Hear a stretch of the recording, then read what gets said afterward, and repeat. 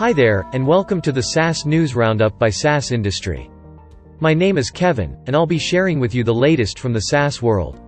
Stripe has acquired the Oakland-based, online transitions fraud detection startup, Bouncer.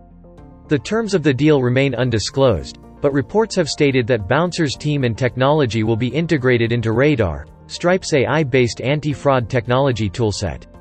Radar essentially focuses on preventing fraudulent and malicious transactions on Stripe's platform. With Bouncer's integration into Stripe's Radar, those buying services from Stripe will benefit, as the tool's effectiveness will increase. Marqueta Inc., a payments card company, revealed a doubling of its revenue in 2020 in an IPO.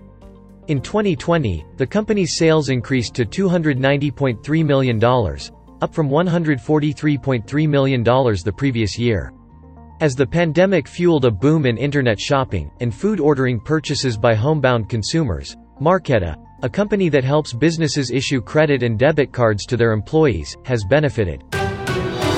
That's it from us here at the SaaS Industry. Join us tomorrow to get the latest from the SaaS world, all in one place.